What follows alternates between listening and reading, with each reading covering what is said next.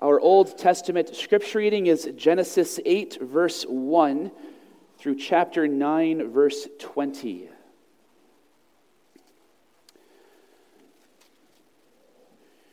We have divided the story of the flood into two parts. Last week was chapter 6 and 7. This week is chapter 8 and 9, though we're going to end at a place in chapter 9 that may feel awkward to you if you know the story. But it's very important to pause there at the good news of what is happening in the text before the story of the fall. There's going to be another fall. We're going to talk about that next week in connection with the Tower of Babel. But we want to hear what God has done in a good way for his creation from this text. And so we end at verse 20 for that reason. This is, again, a bit of a lengthier reading than we're used to. I probably should stop saying that because that's going to happen often in Genesis. But it's an opportunity to remember that the public reading of Scripture is itself a means of grace, not as preliminaries for the sermon, but in this we are confident that God, by his Spirit, is acting among us. Genesis chapter 8, beginning at verse 1. But God remembered Noah and all the beasts and all the livestock that were with him on the ark. And God made a wind blow over the earth, and the waters subsided. The fountains of the deep and the windows of the heavens were closed. The rain from the heavens was restrained, and the waters receded from the earth continually. At the end of 150 days, the waters had abated. And in the 7th month, on the 17th day of the month, the ark came to rest on the mountains of Ararat. And the waters continued to abate until the 10th month. In the 10th month, on the first day of the month, the tops of the mountains were seen. At the end of 40 days, Noah opened the window of the ark that he had made and sent forth a raven. It went to and fro until the waters were dried up from the earth. Then he sent forth a dove from him to see if the waters had subsided from the face of the ground. But the dove found no place to set her foot, and she returned to him to the ark, for the waters were still on the face of the whole earth. So he put out his hand and took her and brought her into the ark with him. He waited another 7 days, and again he sent forth the dove out of the ark. And the dove came back to him in the evening, and behold, in her mouth was a freshly plucked olive leaf. So Noah knew that the waters had subsided from the earth. Then he waited another 7 days and sent forth the dove, and she did not return to him anymore. In the 601st year, in the first month, the first day of the month, the waters were dried from off the earth. And Noah removed the covering of the ark and looked, and behold, the face of the ground was dry. In the 2nd month, on the 27th day of the month, the earth had dried out. Then God said to Noah, "Go out from the ark, you and your wife, and your sons' wives with you. Bring out with you every living thing that is with you of all flesh, birds and animals and every creeping thing that creeps on the earth, that they may swarm on the earth and be fruitful and multiply on the earth." So Noah went out, and his sons and his wife and his sons' wives with him. Every beast, every creeping thing, and every bird, everything that moves on the earth went out by families from the ark. Then Noah built an altar to the Lord and took some of every clean animal and some of every clean bird and offered burnt offerings on the altar.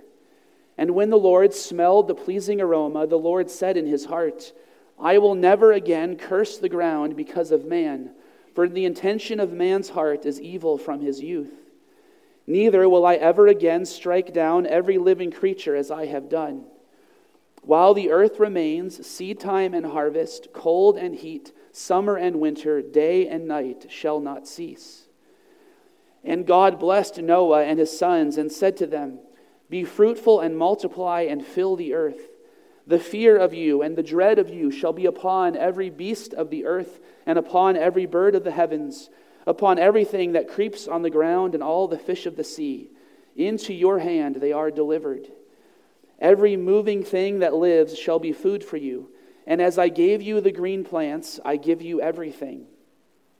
But you shall not eat flesh with its life, that is, its blood. And for your lifeblood I will require a reckoning. From every beast I will require it, and from man.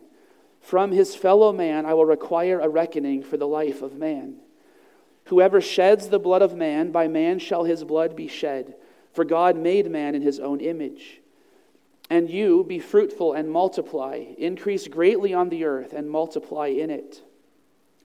Then God said to Noah and to his sons with him, Behold, I establish my covenant with you and your offspring after you, and with every living creature that is with you, the birds, the livestock, and every beast of the earth with you, as many as came out of the ark.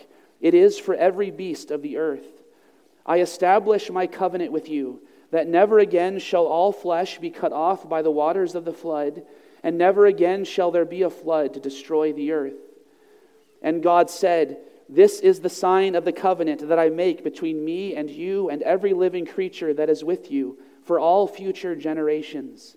I have set my bow in the cloud, and it shall be a sign of the covenant between me and the earth. When I bring clouds over the earth, and the bow is seen in the clouds, I will remember my covenant that is between me and you and every living creature of all flesh. And the waters shall never again become a flood to destroy all flesh. When the bow is in the clouds, I will see it and remember the everlasting covenant between God and every living creature of all flesh that is on the earth. God said to Noah, This is the sign of the covenant that I have established between me and all flesh that is on the earth. The sons of Noah who went forth from the ark were Shem, Ham, and Japheth. Ham was the father of Canaan. These three were the sons of Noah, and from these the people of the whole earth were dispersed. Noah began to be a man of the soil, and he planted a vineyard. This is the word of the Lord. Thanks be to God. Our New Testament reading is 2 Peter 3, verses 1 through 7.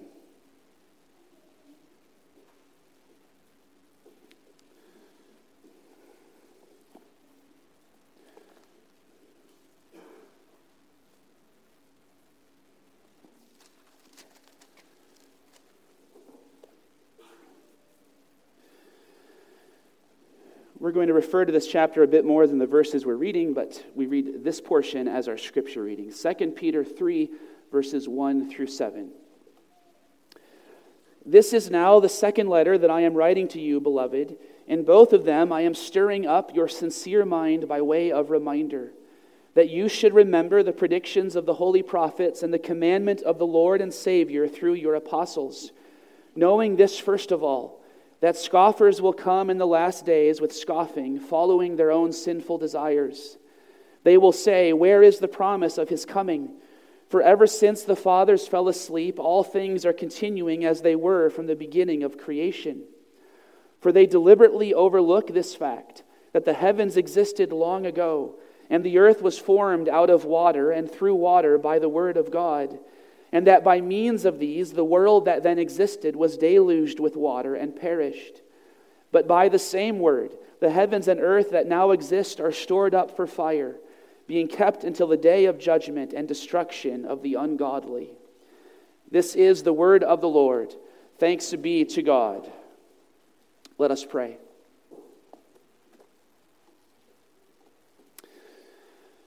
Our Father in heaven, we thank you for your word, for your goodness and grace to us in speaking in a way that we can hear and respond to.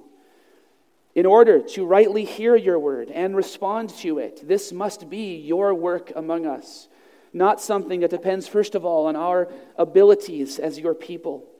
And so we humbly pray for your Holy Spirit, that we might hear the voice of our Lord Jesus Christ speaking to us, and that we might be shaped and formed as you work among us. For we pray in Jesus' name, amen.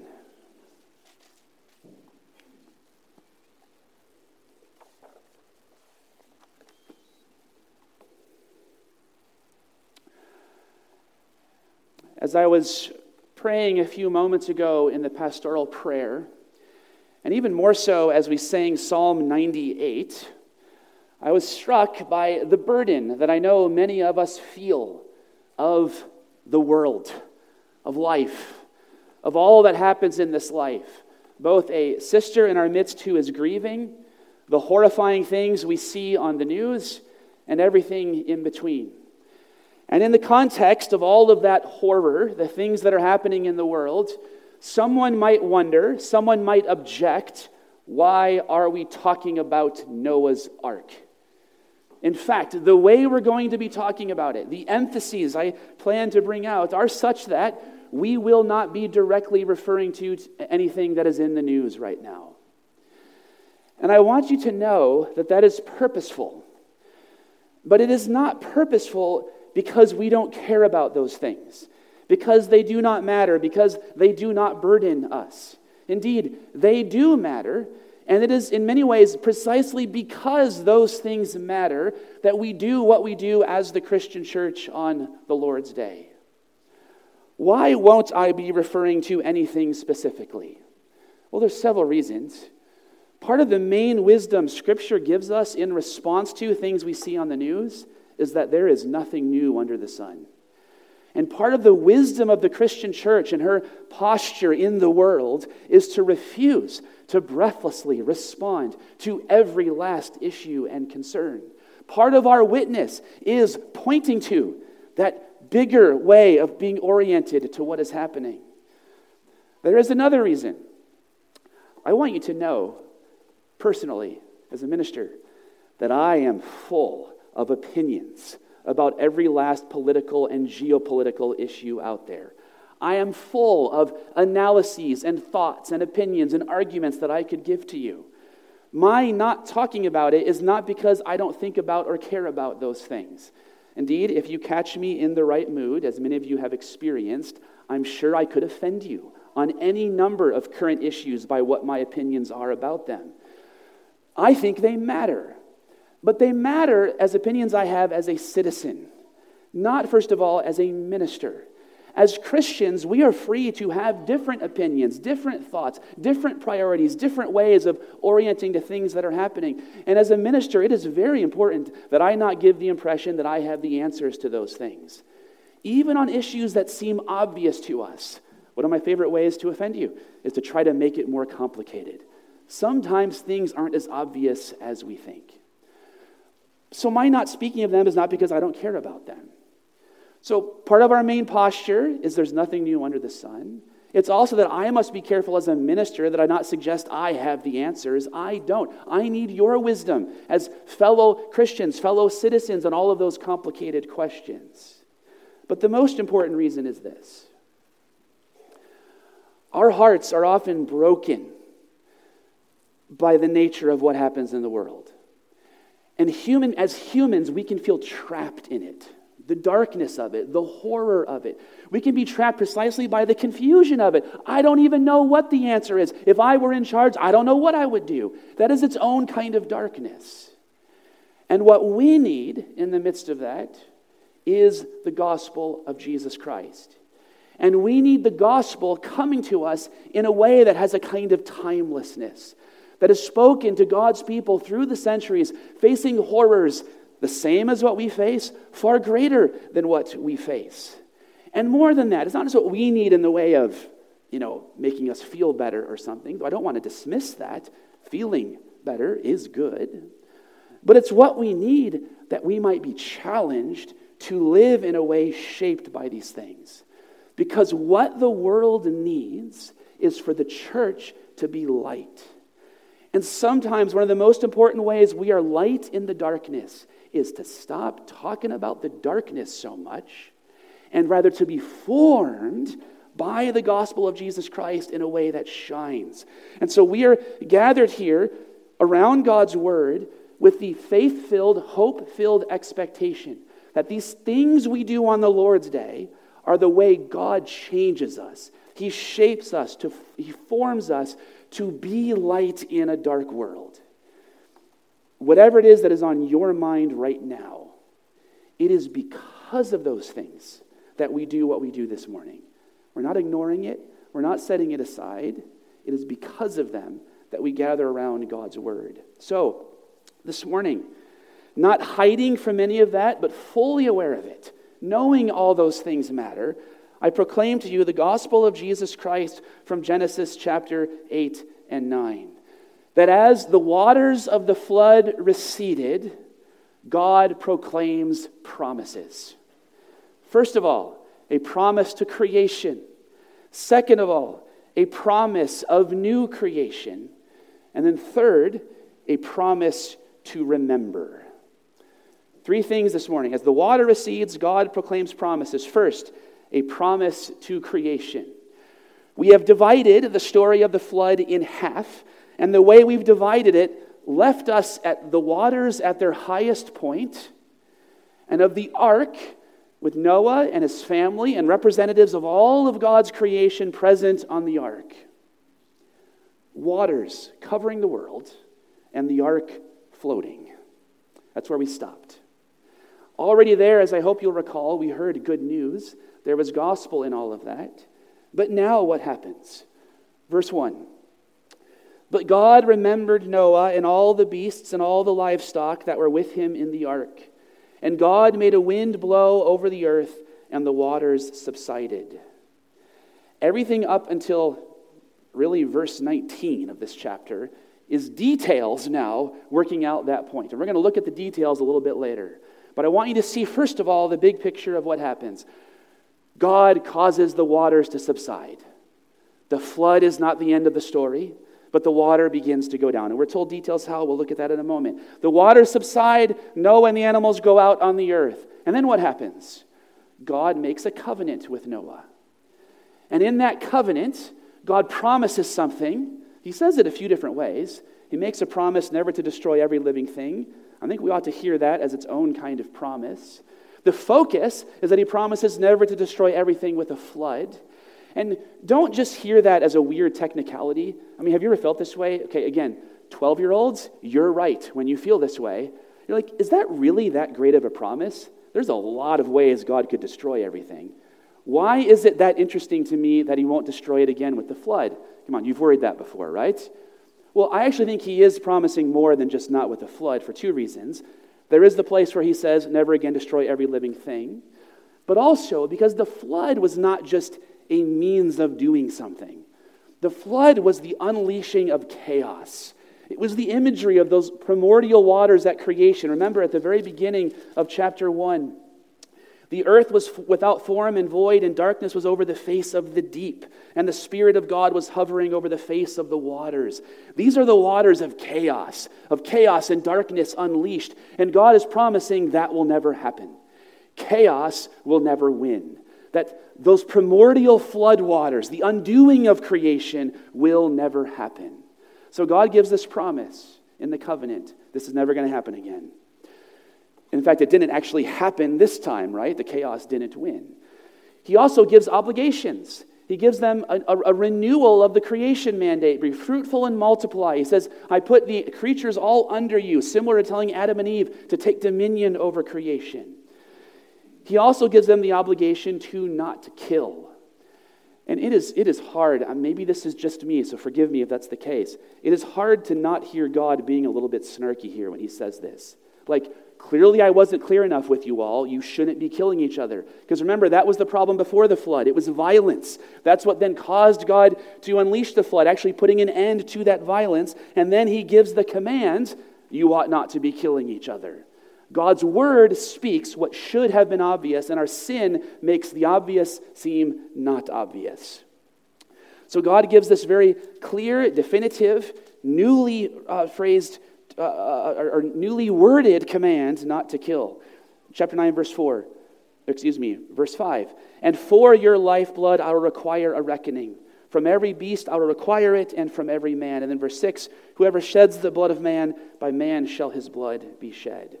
So he gives the promise never again to unleash the chaos waters of the flood. He gives the obligation, the renewal of the creation mandate, fill the earth, no killing. And then he gives a sign for that covenant. He lays down his war bow in the clouds. And here's where I hope you say, wait a minute, it didn't say war bow, it said rainbow. It didn't say rainbow. What did it say actually? It said, my bow.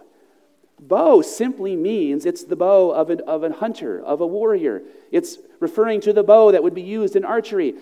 If you think of a rainbow, it's fairly obvious. You can see that symbolism. But the language is not rainbow in particular. It's simply bow. God's war bow had been aimed at the creation. That's what the flood was. And he has laid down his bow. He is no longer aiming it at the creation. And therefore, when we see it laid down. And we see, therefore, God's promise not to aim it at the world again. And then, after that covenant is made, we are told that Noah plants a vineyard. And we have, in the imagery of a vineyard, the imagery of peace, of prosperity, of order.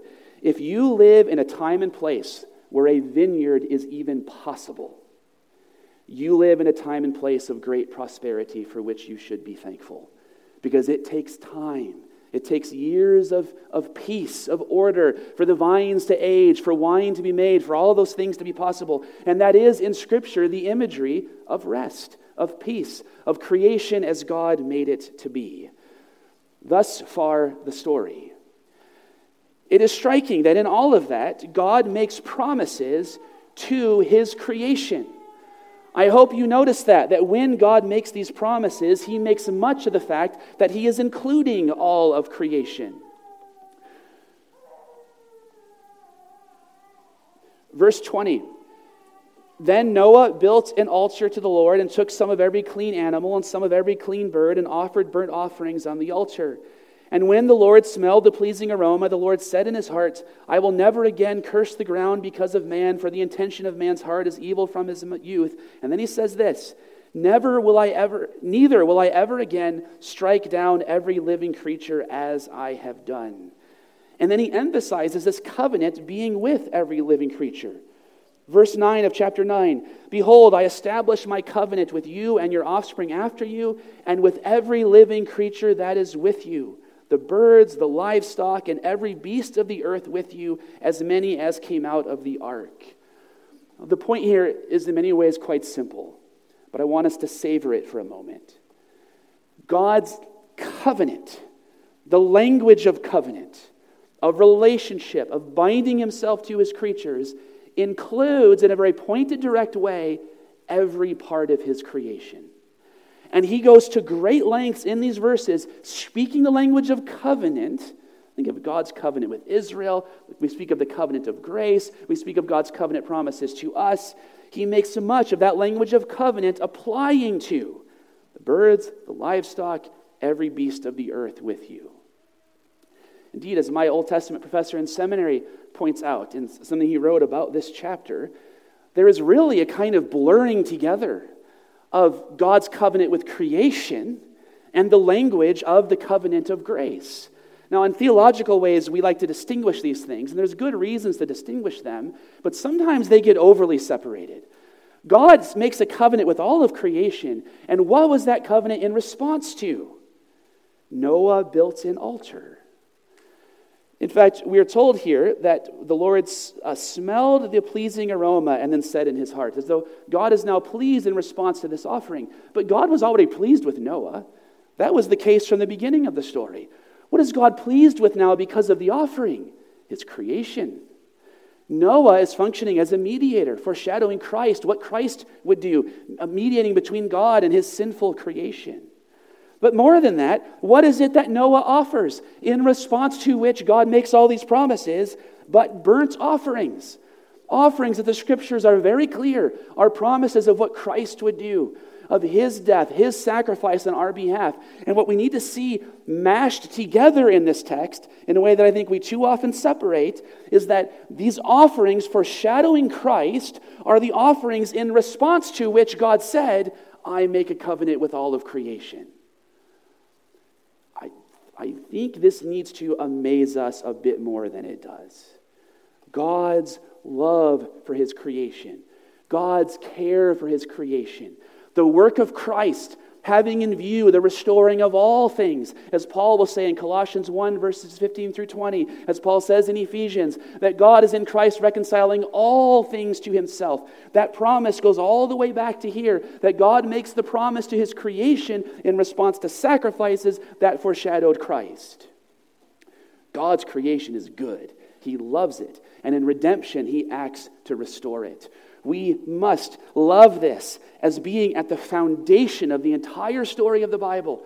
The foundation of all that God will later do is that he loves his creation.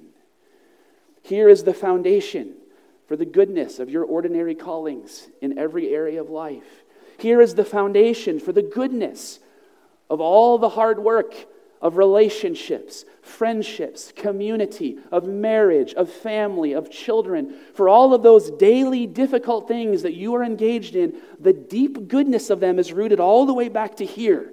That God creates the world, he proclaims it good, and after the flood, he makes his covenant saying these things are what he is covenanting with, all of creation. And in some mysterious way, when he acts in Christ, it is to affirm and restore all of that. Indeed, that's the second thing we must see together.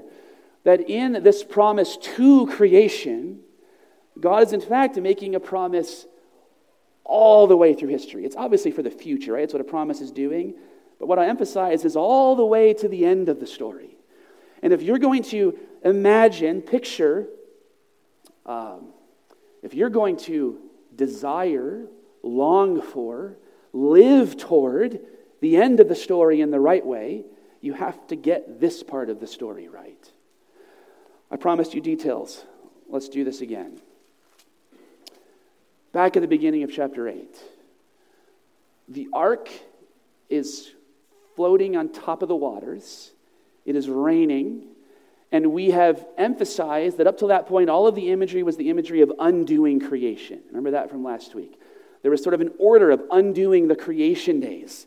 And so those floodwaters are unraveling creation. But now we find that the opposite happens. We are told, after verse 1, verse 2, the fountains of the deep and the windows of the heavens were closed, and rain from the heavens was restrained. We imagine the rain ending and the clouds parting. Let there be light.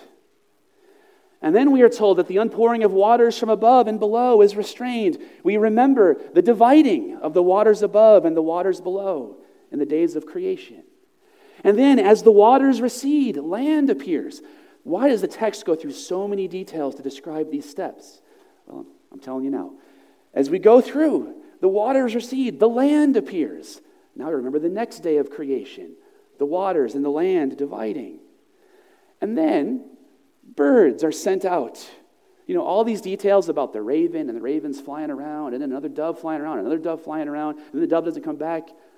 That was one of the creation days, was it not? Birds in the heavens flying in the new creation. And then, as the waters finally recede and the ark lands on the earth, what happens but that animals go out and fill the earth, the sixth day of creation. And God says to Noah and his family, be fruitful and multiply, fill the earth, echoing the creation mandate given to Adam and Eve. In all of this, there is a direct echo in a way you are meant to hear and enjoy of the creation being redone, the creation being remade. That yes, God has acted in judgment, but what does his judgment do? It renews. And in all of those steps, as the waters recede, there is this imagery of the renewal of God's creation. In fact, back at chapter 8, verse 1, but God remembered Noah and all the beasts and all the livestock that were with him in the ark, and God made a wind blow over the earth, and the waters subsided.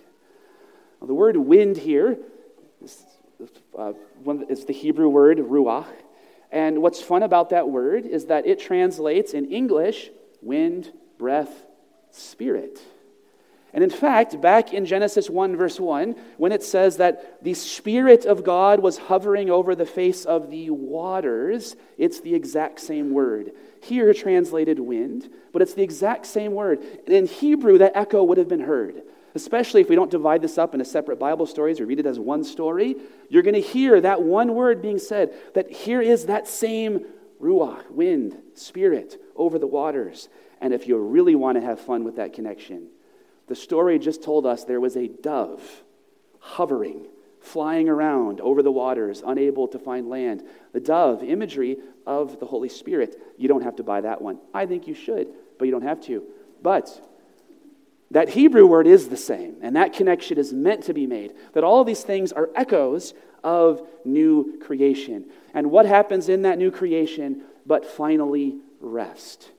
Noah's name meant rest, or it echoed the word for rest. His father named him Noah in the hope of rest. And the vineyard then is all of that imagery. God has remade his world, and the result is the rest of that new creation.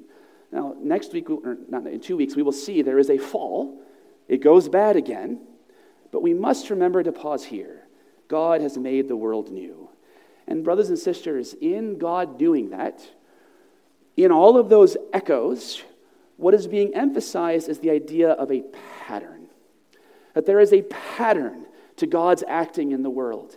And that pattern is that when God brings judgment, it is to bring renewal. That God's judgment is for cleansing. That when God judges the world, it is acting to renew the world. And this is why Peter, in his second letter, draws on the example of the flood to speak of the final judgment that the church awaits.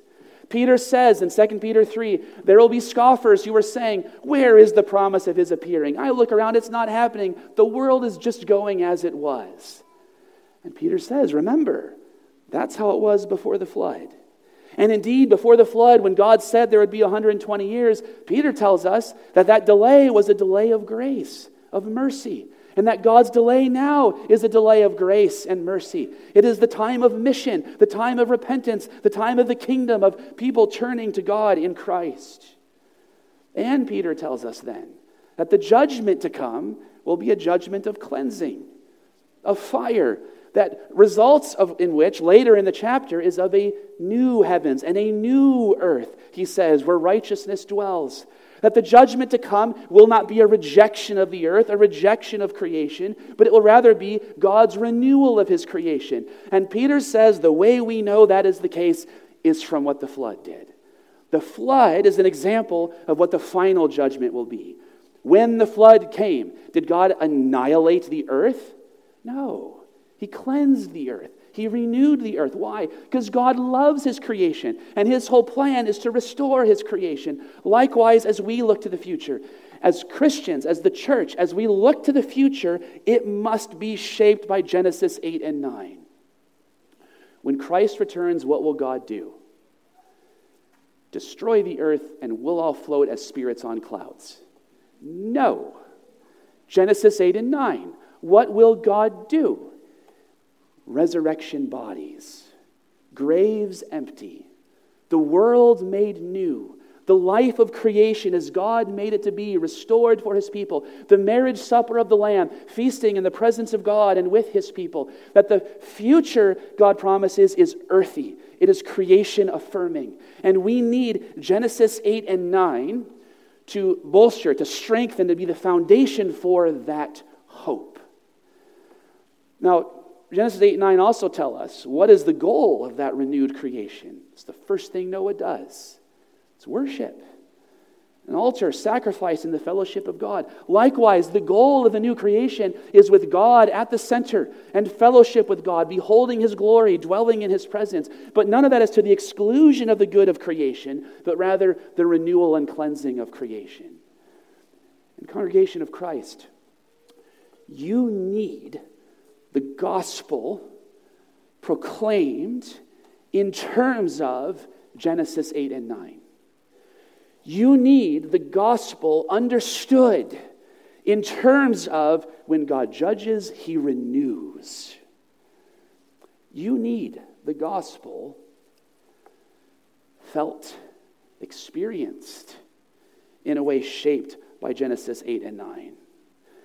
Genesis 8 and 9 and the renewal of creation, this is why when a loved one dies, we grieve and we lay the body in the grave, and we do so in the hope of resurrection. We don't simply say, they're in heaven now, so everything's fine. Genesis 8 and 9 won't let us say that. Because Genesis 8 and 9 says God loves his creation, that God loves our bodies, that the gospel is that he does not abandon our bodies. He does not abandon this created life, and that the promise of the gospel is the resurrection, the restoration of this embodied life. And so the hope we express as we lay the body in the grave is the hope of resurrection. And that is the shape of hope that frees you to grieve and mourn. Genesis 8 and 9 lies at the foundation of that, because God says he will not abandon his good creation. And so he would want us to grieve death and to do so in the hope of resurrection. It also shapes how we live. There has been the temptation constantly in the history of the Christian church to say, God doesn't care what you do with your bodies. All he really cares about is your soul, your spirit. All he cares about is spiritual things. And there's two ways that error goes. One of those ways is the way of pietism. To say, God doesn't really care what you do with your bodies, so if you ever start enjoying something, there must be a problem. Right? That is demonic evil. God created the creation, and he desires us to enjoy his good creation. And so this affirmation of the body in the way of the resurrection affirms the enjoyment of God's good creation. But there's another way that error goes. There have been those who have said, and Paul addresses this in 1 Corinthians 5, there are those who have said, God doesn't care what you do with your body, so just do whatever. The body's going to decay, go to the grave. It's all about, souls going to heaven, so what you do with your body doesn't matter. When Paul argues, for example, against going to a prostitute, the reason he gives is the resurrection. And he says, do you not know that your bodies are members of Christ? The resurrection says what you do with your bodies matters. You glorify God with your body. You enjoy God's good creation with your body, and you are holy and righteous with your body. That is the right use of God's good creation, both in its enjoyment and in the rejection of that which is destructive, is affirmed by the resurrection, by God's good creation, by God saying, as the flood waters receded, that he renews his creation, because it is good and matters to him. But you see, in the midst of that promise of new creation,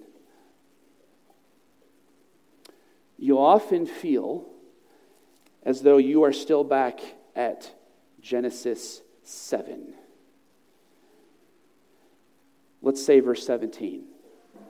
The flood continued 40 days on the earth. The waters increased and bore up the ark, and it rose high above the earth. The third thing we need this morning, our conclusion, a promise that God remembers. Because you see, we can say all of this. We must say all of this. God's promise that when he judges, he restores. There's new creation to come. God loves our bodies. He cares about the creation. But then we look around and we say, but we're still on this side of all of that. And as 2 Peter says, people will say, it feels like it's taking forever. We often feel, in the midst of the circumstances of life, as though we are like Noah in the tumult of the waters, in the chaos of sin and brokenness and darkness. And so this text proclaims to you the good news that God remembers. Chapter 8, verse 1. It's like bookends for our passage. Chapter 8, verse 1. But God remembered Noah and all the beasts and all the livestock that were with him in the ark. And then when God makes his covenant and he lays his war bow in the clouds, he says, when I bring clouds over the earth, verse 14 and 15 of chapter 9, when I bring clouds over the earth and the bow is seen in the clouds, I will remember my covenant that is between me and you and every living creature of all flesh. To remember. It doesn't just mean that God will have it in his mind. God doesn't forget things. That's not how it works. What does remember mean? It means he will act in terms of it. He will relate to you in terms of what he has said, what he has promised. He will remain, keep you bound to himself in covenant. That the language of remember is about God's acting in time and history and space in terms of what he has spoken to you. And the announcement of this is that when Noah was there in the midst of the flood, God remembered, and he says, looking to the future, he will remember. Now, brothers and sisters, let us just hear those words as promise. God remembers. He remembers his promises. He remembers his covenant. He remembers you. One could summarize every difficult thing we experience for which we need the gospel as needing the reminder that God remembers. In the midst of suffering, all sorts of mysteries, puzzles, things we can't explain, God remembers his promises, his covenant. He is acting in terms of them. You are bound to him, and that comes to you as promise. Aren't there many seasons of life where one of the ways we could summarize the feeling is the feeling of being forgotten?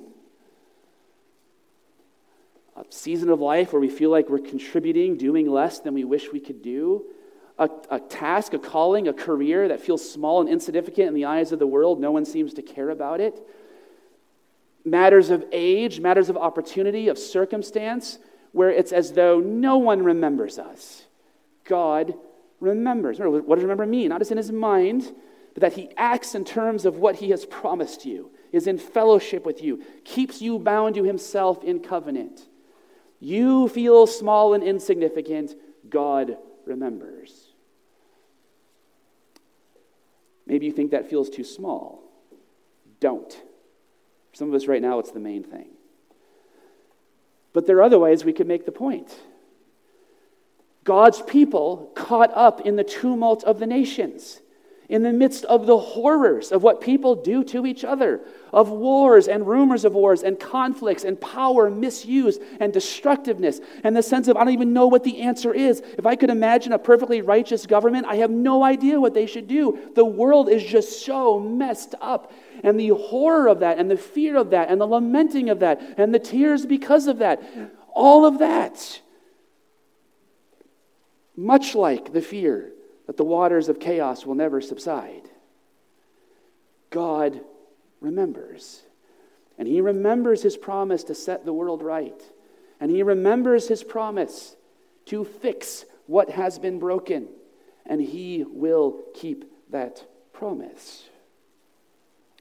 Or what is the Christian practice of laying the body in the grave, but the expression of the hope that God will remember, that he will not abandon your soul to Sheol, to the place of the dead, to the grave, but he will remember. All of that, dear brothers and sisters, is embedded, flowing from what God does here in Genesis 8 and 9, remembering his covenant, renewing his creation, and announcing it as a promise for us. In the name of the Father, and the Son, and the Holy Spirit, amen. Let us pray. Our Father in heaven, we praise you for your promise. We lament before you the many ways in which we need that promise, and the difficulty, the challenge of how your word speaks into so many different circumstances of life. But we acknowledge by faith that your promise is enough, and we plead with you to remember all that you have done and all that you have spoken, and thereby to keep us in fellowship with you by your Spirit. For we pray in Jesus' name, amen.